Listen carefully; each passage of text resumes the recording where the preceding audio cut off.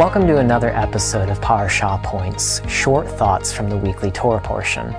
This week's Parashah point comes from Emor, which is Hebrew for speak, and it goes from Leviticus 21:1 to Leviticus 24:23. This Torah portion gives purity instructions for priests, lists each of God's holy days that He commanded His people to observe, and then describes the preparation for the lamps and bread in the tabernacle. The parashah concludes with a story of a blasphemer and his punishment. There's a lot we can talk about in this Torah portion.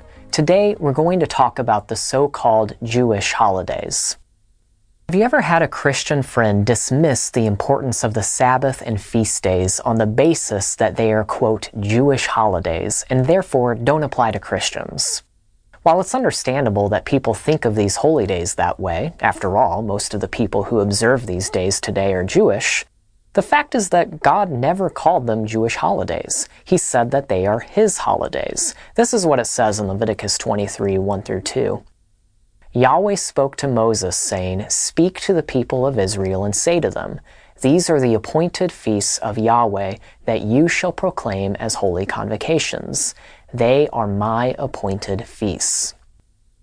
Now someone might say, but God gave these commandments specifically to Israel, therefore they were never intended for non-Israelites.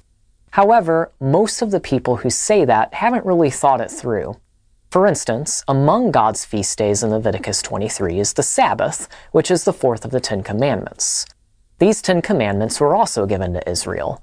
But nobody says that the first or fifth or seventh commandment applies only to Jews.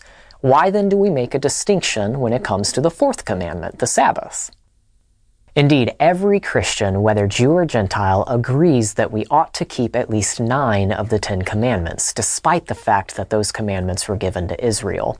And there are lots of other laws in the Torah given to Israel that most Christians believe we should be keeping too. Laws against homosexual and incestual practices, for example. So the fact that the Torah was given to Israel really doesn't give us a basis for ignoring certain commandments. As you can see, this kind of thinking can lead to some pretty absurd places. That's why we say that most Christians who make this argument haven't thought it through. The fact of the matter is that the God of Israel is not the God of Jews only, but also anyone who has drawn near to Him through the Messiah. Romans 3:29 says, "Is God the God of Jews only? Is He not the God of Gentiles also? Yes, of Gentiles also." You see, nowhere in the Bible does God give Gentile believers different holidays to keep. In the New Testament, both Jewish and Gentile believers can be seen keeping the Sabbath and feast days together. In fact, in 1 Corinthians 5:7-8, Paul explicitly told his readers at the Church of Corinth to keep Passover and unleavened bread, and the Church of Corinth is primarily made up of Gentile believers. There's nothing in Scripture indicating that these days are only for Jews. God desires that people from all nations would come near to Him in worship and celebration in accordance with His Word. To learn more about why Gentile believers in Messiah should keep the Torah and to hear answers to common objections, see our teachings, the 7 Laws of Noah, what was the mixed multitude, and Acts 15, obedience or legalism.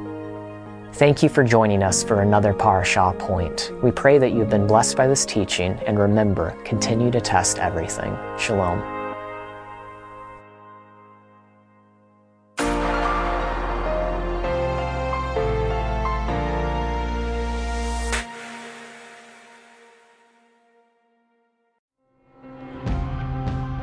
It is because of you, our generous supporters, who make it possible to offer these high-quality teachings completely free of charge.